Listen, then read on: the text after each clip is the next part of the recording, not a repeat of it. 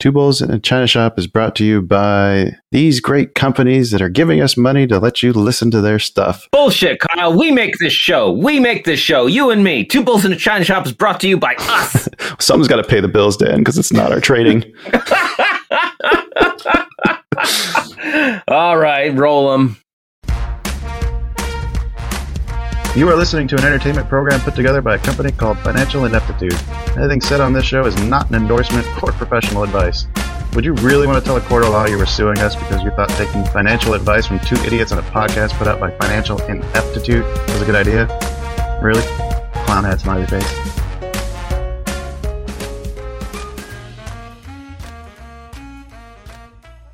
Hello and welcome, everyone. Welcome back to the China Shop. We're so excited you made it.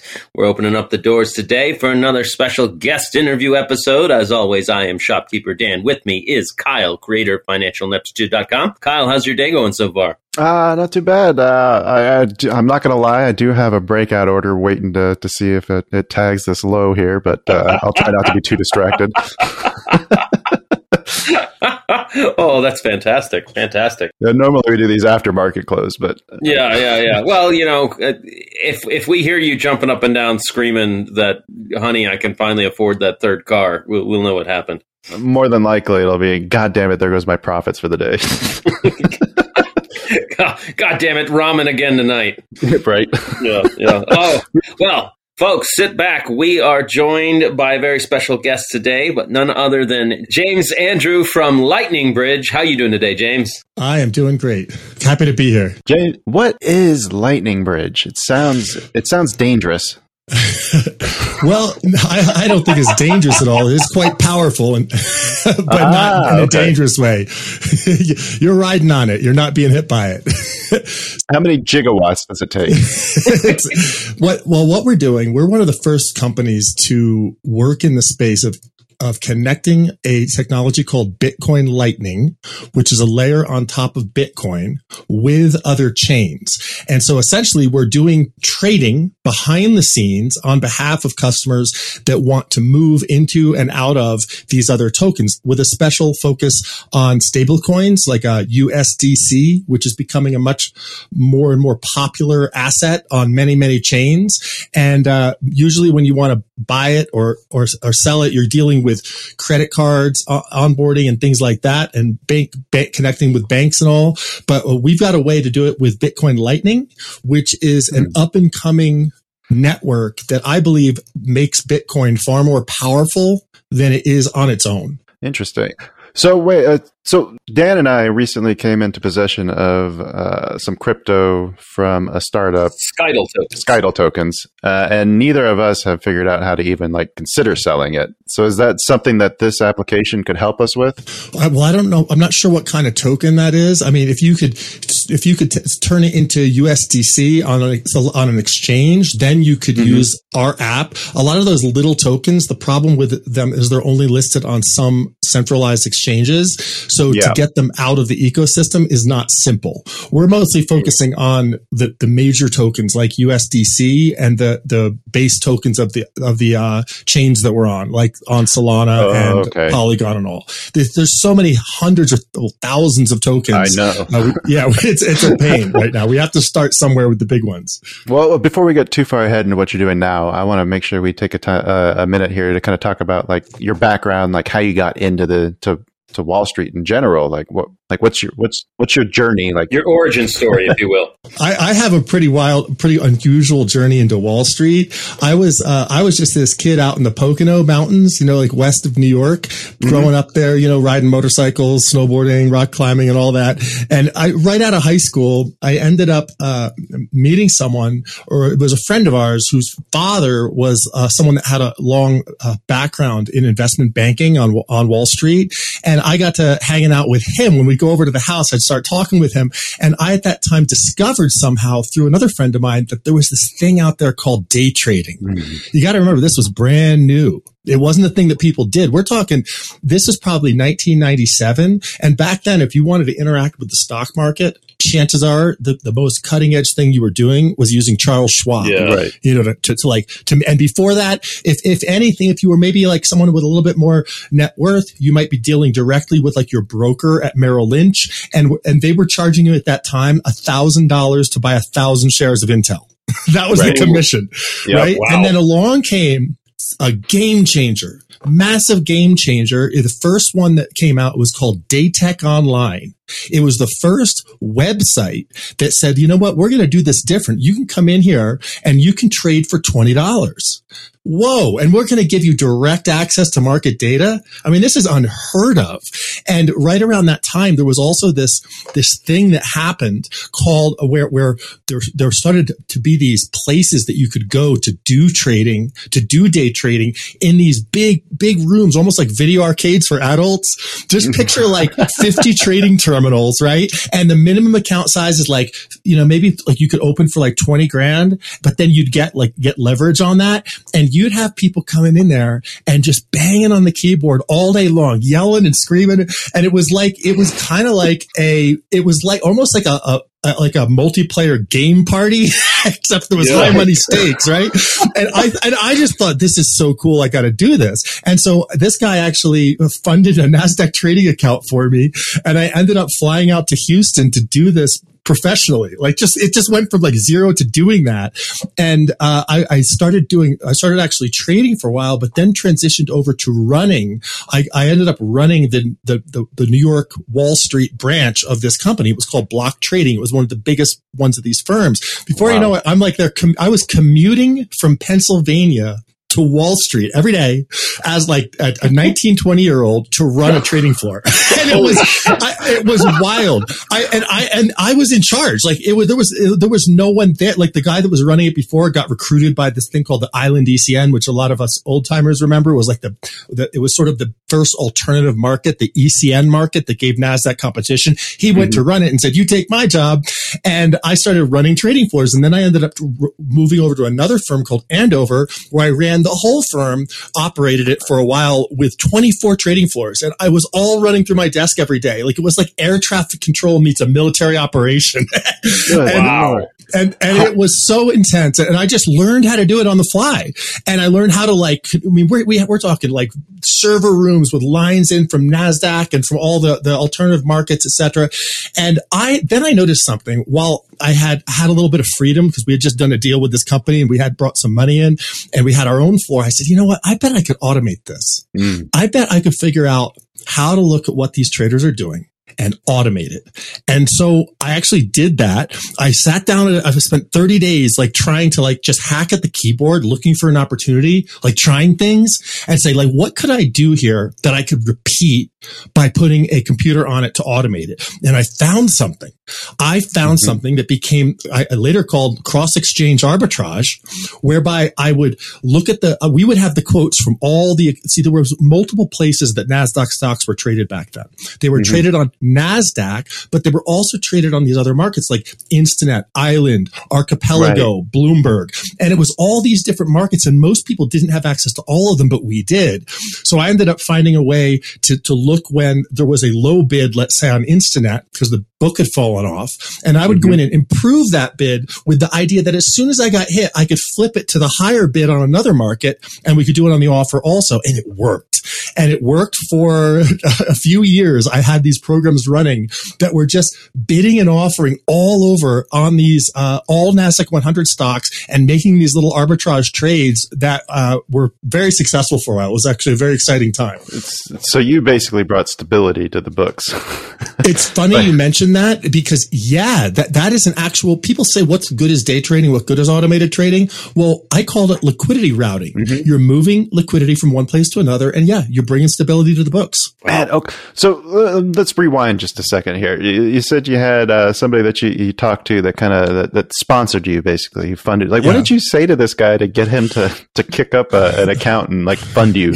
Oh, this is many, many years ago. But I just remember saying, look at this opportunity here. There's this possibility to get this close to the markets, and not many people are doing it yet. And it was so exciting. It was kind of like back like when crypto first started, and everyone just realized there was something big here. When day trading started, it felt the same way. The people that were smart knew there was something going on here, and going on here big. And it was just that was about it. You didn't have to show them okay, these are the paper trades that I've made. Like, you didn't have to prove that to them. Like, there actually is. No, I hadn't traded at all. There actually is another part to the story, which I didn't tell, but it's kind of important and it's kind of funny. When I was calling around to these places to find out where we could do this was before he had committed an account to me. I called up one of this place called Block Trading, and the brother of the owner answered. Right. And he said to me, we're expanding to 200 offices, but we're trying to raise money. We need to raise $10 million. And me on the other end, I said, my friend used to be on Wall Street. He could probably get you that money. And he said, oh, let's do it. And then about 3 days later, the owner of this firm flew out to Pennsylvania to have breakfast with me and this guy to negotiate a $20 million was private placement that never actually happened. But it was like I brought this investor together with this guy, and we're all sitting there at the table, and it was just sort of decided, James should really go out to Texas, go out to Houston and learn to trade and trade. And it was just done. So that was my first business deal. Wow. It's that easy, kids. It's that easy. Yeah. It was being in the right place at the right time and making the right phone calls. No, you know what? It was making the right phone calls. I saw Steve Jobs talking about this, about how when he was younger, one of the first things he did to get kicked into his career was he just called up Bill Hewlett from Hewlett Packard, like one of the biggest guys in the world in computers, and asked him for some electronic parts. And the guy was so impressed. He gave him a job as an intern, and that kicked off his career. And he made the point. He said, look, there's a big difference between people that make the call and just try to go for the thing and people that don't. And you never know what happens. Sometimes you'd be surprised how easy things can come together when you make the call or you do the thing. And so I think that was an example. That's an excellent point. Sometimes you just got to take the plunge and just go for it. Just try it. Yeah. Because what's the worst that would have happened if they said no? Oh, it just wouldn't happen. I would have gone snowboarding or whatever. I was a kid. I was young. You would have found another opportunity and tried your luck there. Yeah. Oh man, that's a hell of a story. But it doesn't really particularly have a very happy ending at that time, because what happened then, and this was the late 90s, early 2000s, Wall Street. I, as one that didn't have like the background of a lot of these people and the deep pockets of a lot of the people I ended up dealing with, I ended up having these programs all stolen from me. I mean, literally stolen by various partners and or heads of firms that would just see these boxes and say, we just don't need James. Let's go take his boxes. And I'd come in and all the computers would be ripped out of the wall and running somewhere else. And they're like, sorry, we took them. And then I'd have to go, what are you going to do about it? Essentially, like we're talking bad guys. There was some real bad guys on Wall Street. Not to say there's not now, but I mean, you hear about it, but like a lot of guys that get to the top at these firms, they got there because they're more ruthless than anyone else.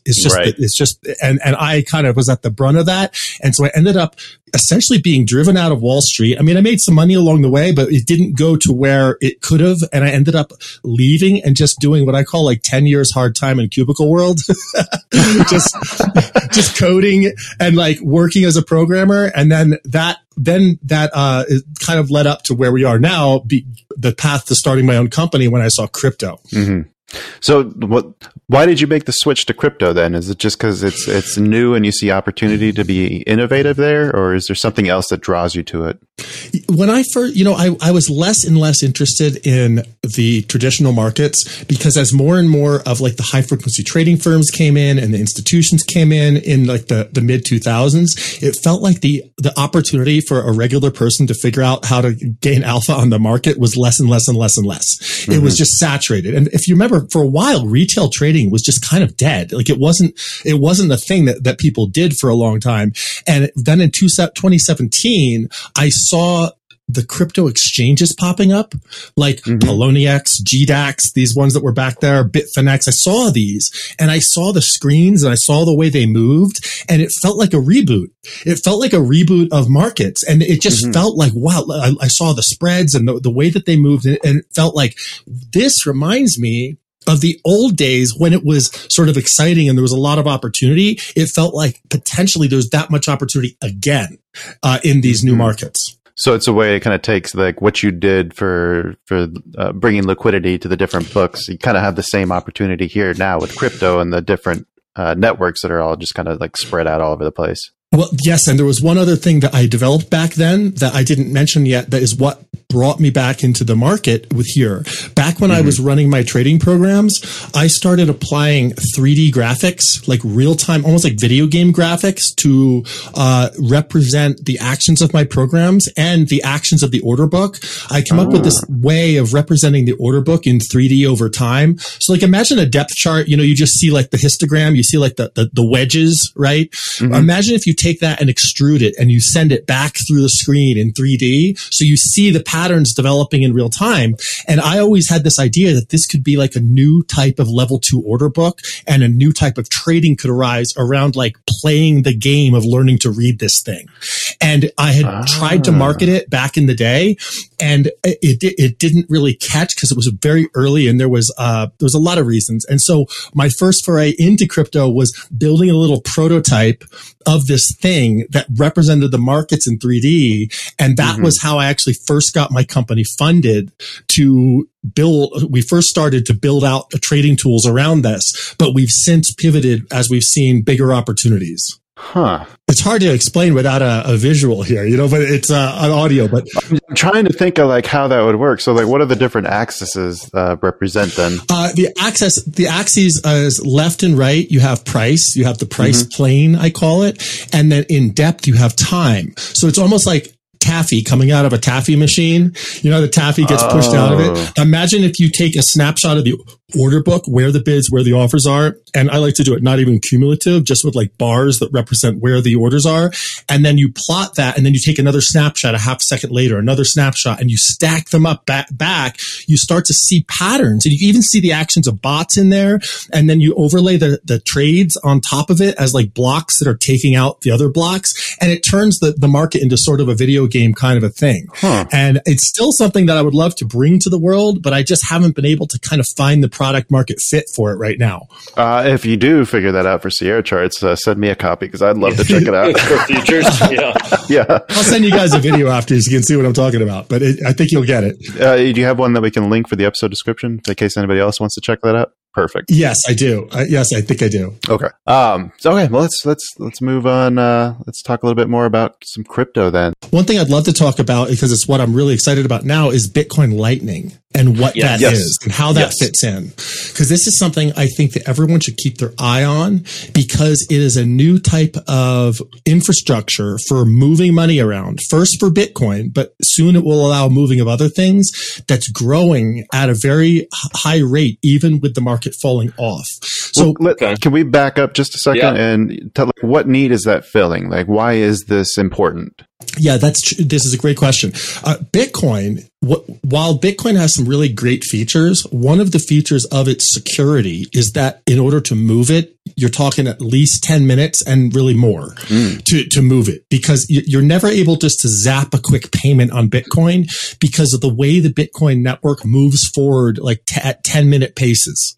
There's things called blocks that are made every 10 minutes. And so if you just move money on Bitcoin, you're not going to see that movement of funds until a minimum of the next block, 10 minutes. And so that is a problem on its own. But when you add a feature on top of it in a layer. I mean, if you think about layers are like what the whole internet is always built in. You've got layers, you've got like the TCP/IP down below, and you got your applications up above. And you're always building in layers when you're building network stuff. Bitcoin, I like to think of as a layer on the internet that moves money around. But now you need a layer on top of that to move money around quickly. And that is what Bitcoin Lightning is. What it does is it enables anyone that runs a Bitcoin node, like if you had a Bitcoin node at your house or at your office or whatever, either of you can also run the Lightning software on it. And the Lightning software allows any two nodes to establish a liquidity channel a channel where you actually stake Bitcoin on the channel. It's almost like an escrow that locks the Bitcoin. And once you have that, that Bitcoin locked, like let's say we put a Bitcoin in a channel, what that means is we can go back and forth with up to that amount as many times as we want. You can basically push the Bitcoin back and forth through the channel.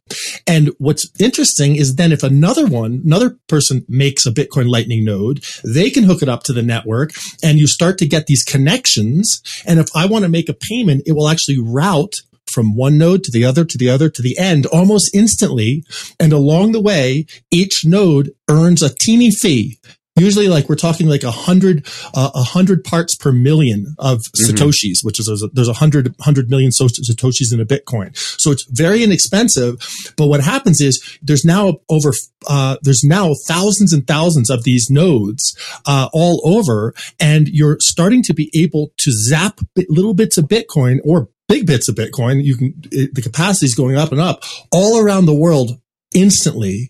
And you're starting to see institutions adopt this for moving funds inter-institution between two institutions. For example, I have Lightning nodes set up with Kraken and with OKCoin, two of the big exchanges. And that means I'm able to deposit funds and withdraw funds or move funds from one exchange to the other almost instantly.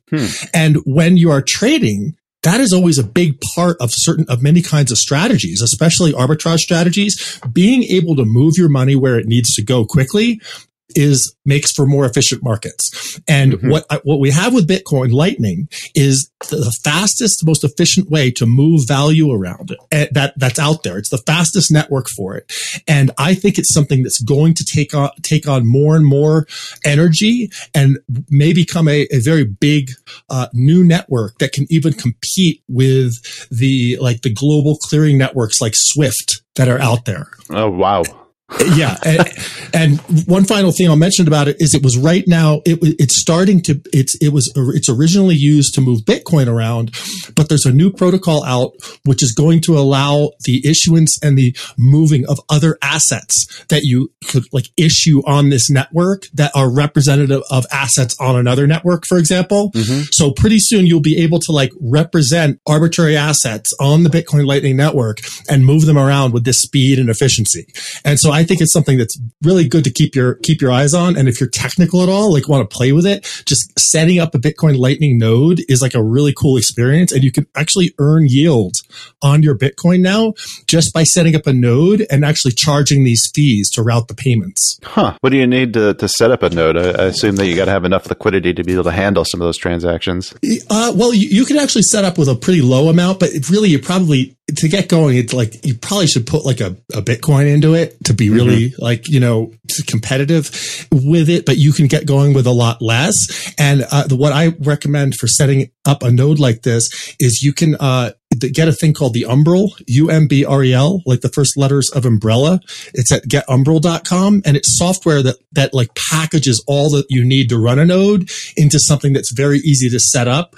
And a lot of people set them up on, you get a little Raspberry Pi, which is one of those little hobbyist computers. Yeah. And you basically can set up this $75 computer that runs your Lightning node. It's a thing that takes a weekend to put together. But if you go through that process, you can have your own node running at home and start experimenting with opening channels to other nodes and setting your rates and starting to route payments. Well, now the kind of yield you're going to get, it's not great. Just by turning it on, you'll probably get 1%, but there's ways you can cycle your money and get closer to 10% on your money. But this, I think, is going to increase as Bitcoin Lightning gets more popular. So if you have one set up, you might be there to kind of catch that. I like the idea that you can do it with a much lower threshold as far as capital goes too, because I think that's one of the things that I didn't like about setting up a Bitcoin or Ethereum node itself is the capital requirements are so restrictive that it's out of the reach of many people's abilities. Yeah, especially mining right now. Don't even try mining Bitcoin unless you're going to do it at an industrial scale. It's just not worth it. Dan, you started to have a question, I think, before that. I'll give you a chance to ask that before I take the conversation a different way. Oh, I was going to ask him what's the intrinsic value of Bitcoin? Oh. That is a great question. Okay. I actually I've thought a lot about this. I wrote a post about this recently called "The Intrinsic Value of a Bitcoin." It's on Medium, and the whole question of what is intrinsic value is important here.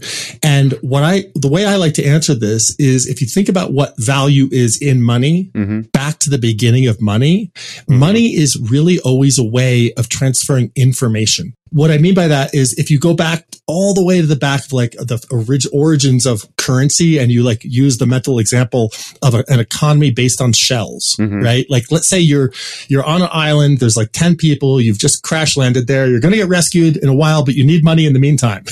You can pick up a bunch of shells, right? People did this let's say you found 100 shells and you knew there was only 100 of these. Somehow you knew there was only 100 of these, you couldn't find any more of them, and they were all pretty much identical. And what you've got there is called the monetary base. That's all the money in the world. And then if you distribute these shells to each people, so everyone has 10, right? What you've got, when you all look around at these shells, you all know that you've got 10% of all the money. And so if I give you a shell, you know that what I'm giving you is something that represents 1% of all the money. And really, that's kind of what money always is. Whether it's gold or particularly commodity money, like that, there's some amount of this thing which is serviceable to transfer information, really. Meaning, when I give you an ounce of gold, you measure it, right? It's the number there. It's like, it's this much, right? It's this much. And you know, there's estimated to be so much in the world. And then, so people are able to then start attaching a value relative to goods and services based upon that knowledge. And that's how an economy sort of boots up.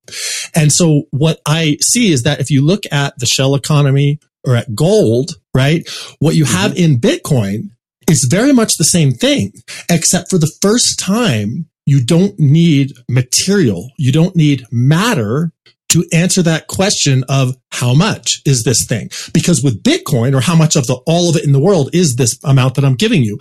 Because with Bitcoin, you know that for the first time, a digital thing can be scarce. That's provable digital scarcity is one of the features of Bitcoin. And if you know there's 21 million ever, and I'm giving you 1 Bitcoin, you know that that's 1/21 millionth of the monetary base of the currency.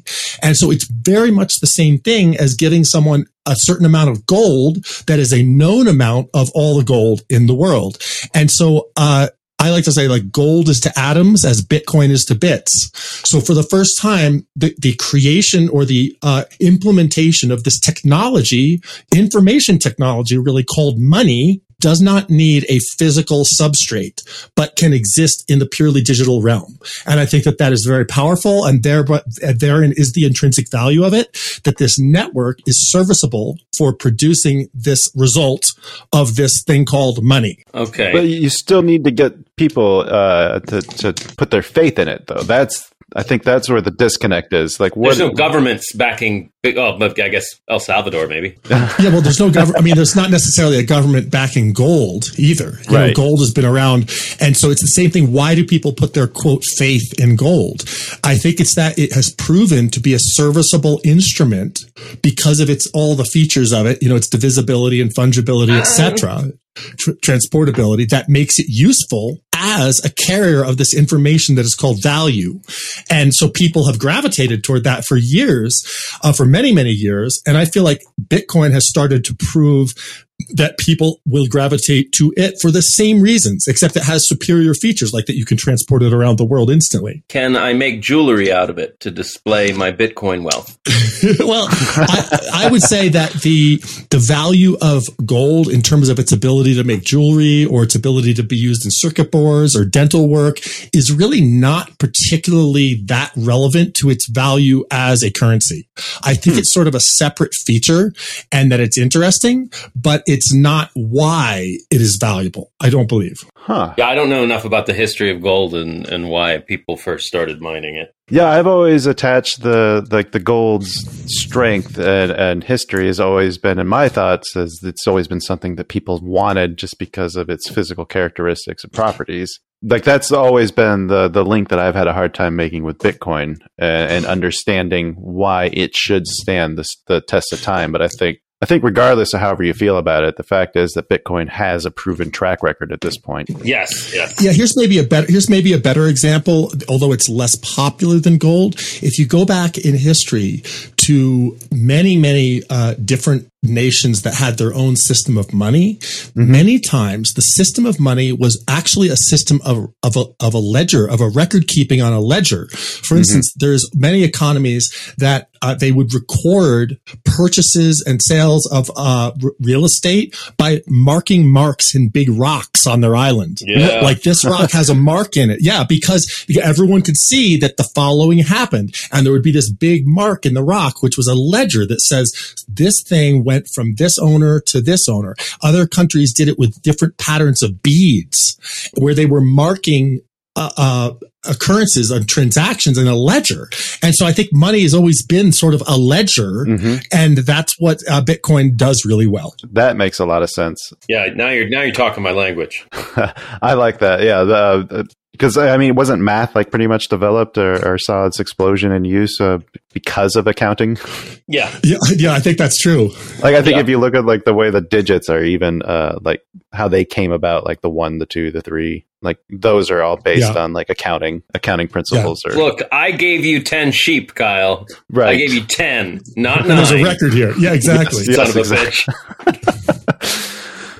You mentioned stable coins increasing in popularity. I was actually curious. Would you mind chatting about the recent issues that popped up at Luna? Like, do you know why did that fail so spectacularly? And is anybody else in danger of following like into a similar pattern? Well, I must disclaim that I'm not an expert on the Luna situation, but from what I see, Luna was a particular type of a stablecoin called an algorithmic stablecoin that was attempting to be backed by Bitcoin itself, I believe, which itself is a volatile asset. So there's kind of a problem. Like that's a big question when you have it. When someone says stablecoin, the first question you should ask is stable to what?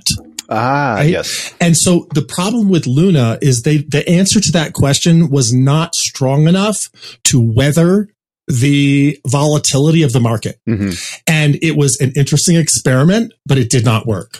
The kind of stable coins that I see are gaining a lot more traction are those that have a much better answer, at least for now, to that question, like USDC, which is put out by Circle.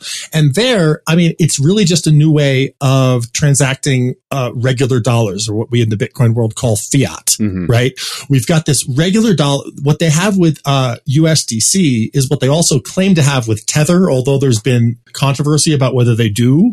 That is $1 somewhere, actual dollar in a bank somewhere is represented by these tokens.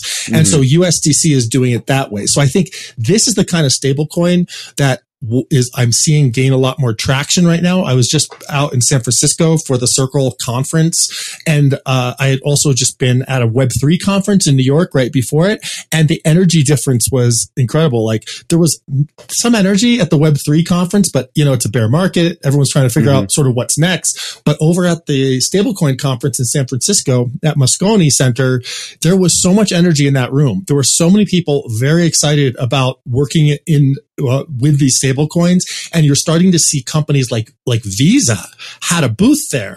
They're like, why does Visa have a booth here at this crypto thing? Because there's this narrative that's happening where crypto, and particularly these stable coins, are really a whole new way of making payments. And that has nothing to do necessarily with, NFTs or metaverse stuff or games or all this other stuff that is quote unquote Web3, but just purely as a way to send and receive payments. And merchants are out there starting to want to accept USDC instead of dollars. That's happening out there in various places. And so I think that area is having a lot of energy on it right now. These stable coins that are backed by dollars.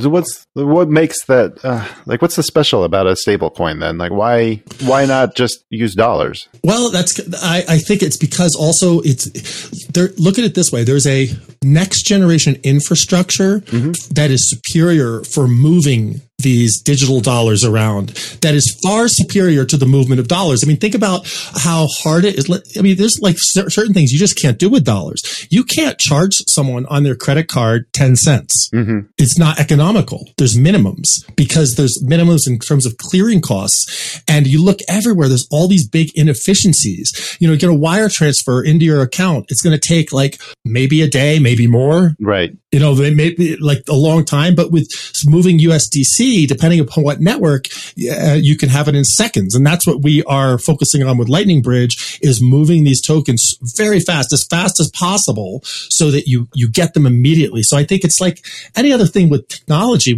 particularly with money, whenever I see a way for money to move much more quickly than the standard way, money tends to gravitate toward that faster path. You know, money wants to move as fast as it can move. Right. And so when I see these USDC being able to zap around the world for almost no cost, it's just a whole new, a new way of moving money, and it's superior for that reason. You can see why an institution would be interested in something like that.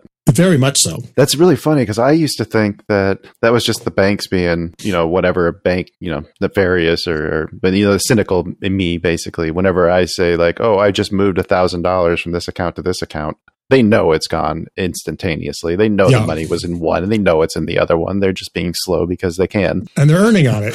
They're earning on your money. They're earning interest on that money. It's true. But you're saying that it actually is that slow.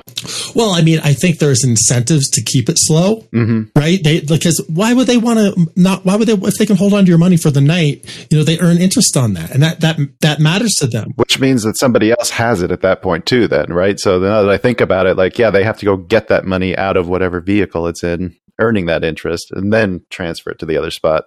Yes, and it's slow, and move, whether you're moving stable coins, or particularly, this is why I like Bitcoin Lightning.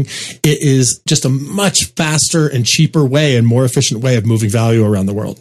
Do you do anything with Ethereum too? Is that tradable on your networks? Well, yes, we are particularly focusing on what's called the Ethereum layer 2s. There's these things called Polygon, Arbitrum, Optimism, which are layers on top of Ethereum that have benefits because they're cheaper. But the answer is yes, and you will be able to move stable coins to Ethereum.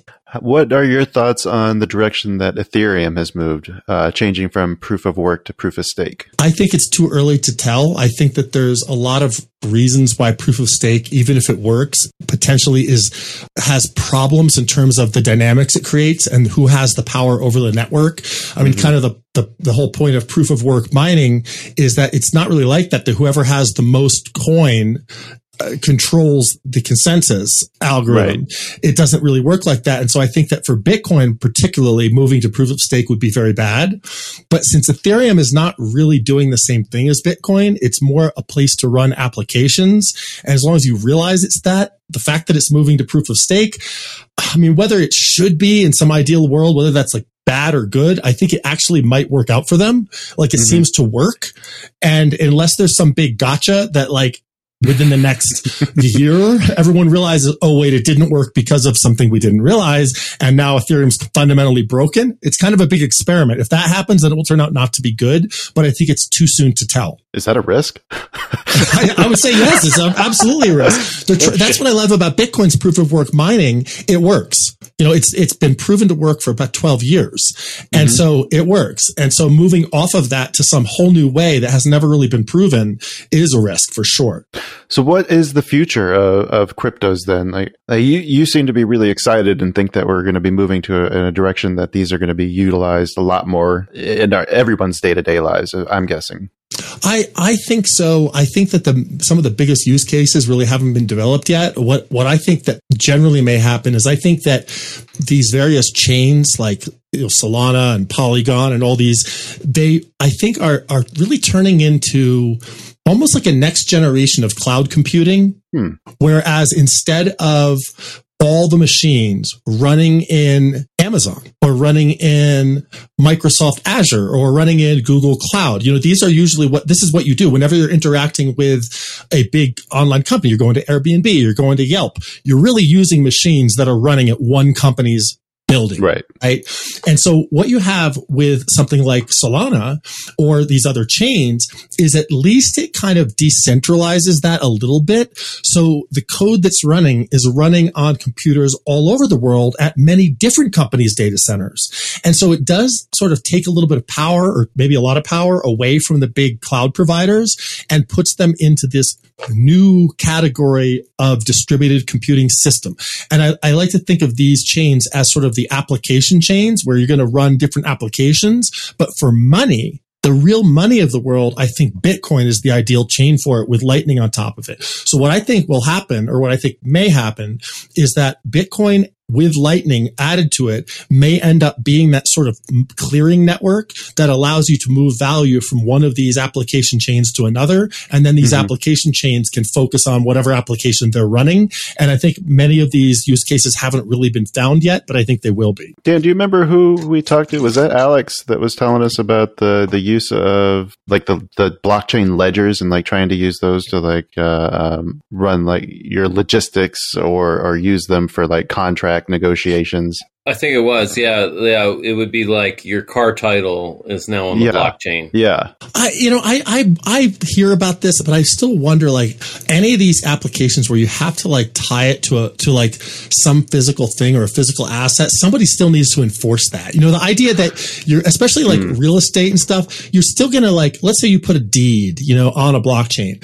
Well, so what? If somebody's squatting on your land and won't get off and you're going to just show them your blockchain proof that it's yours, right? You're still going to need to take that person to court, and someone's going to need to come there and move them off of your land because they decided you were right. You know, you still need a legal system in a world.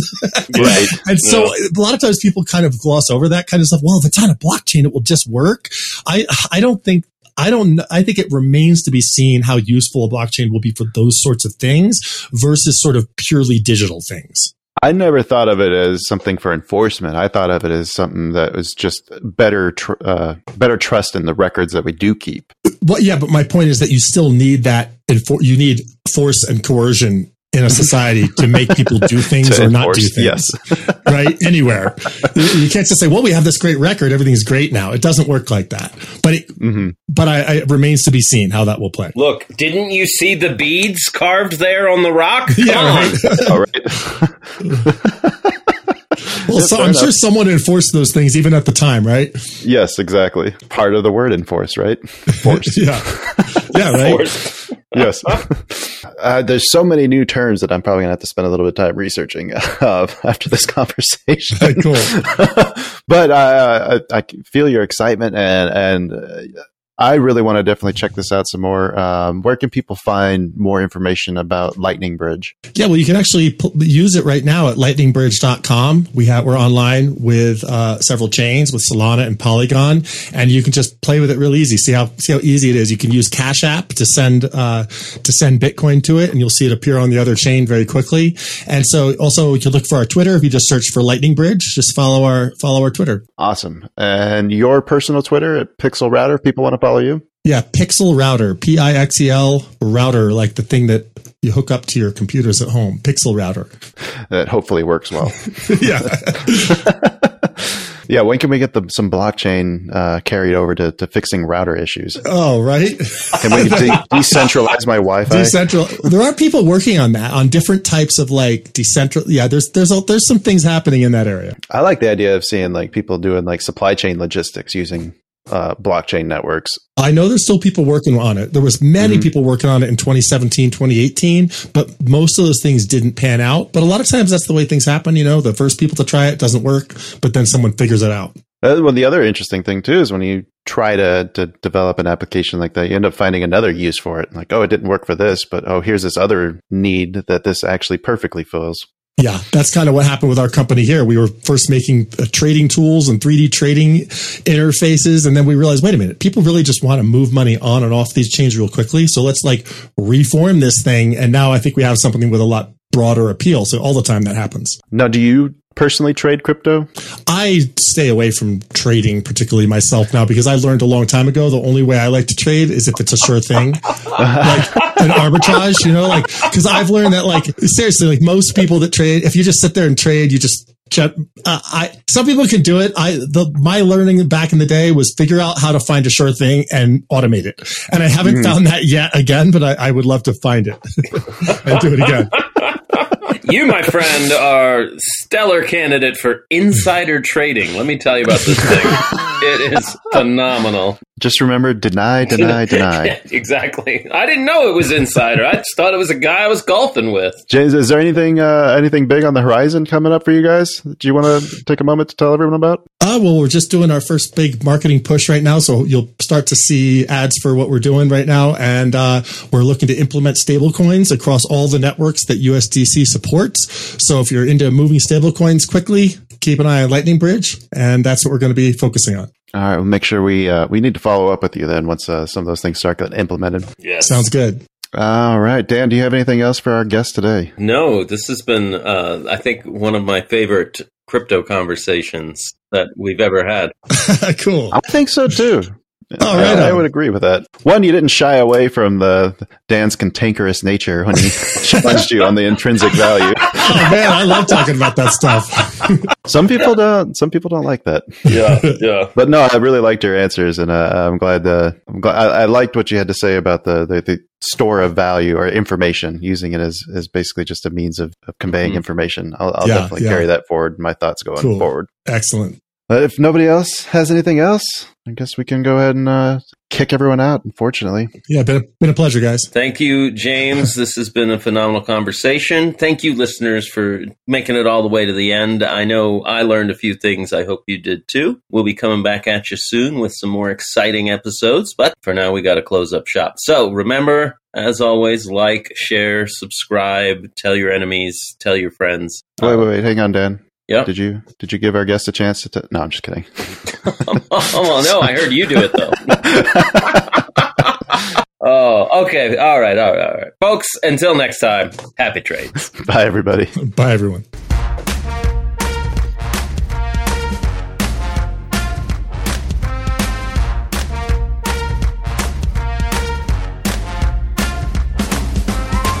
Two Bulls in a China Shop is an entertainment program, and all thoughts and opinions expressed in the show belong to the hosts and not of any company. They are not intended to provide specific advice or recommendations for any individual or on any specific security or investment product. It is only intended to provide entertainment about stocks in the financial industry of trading.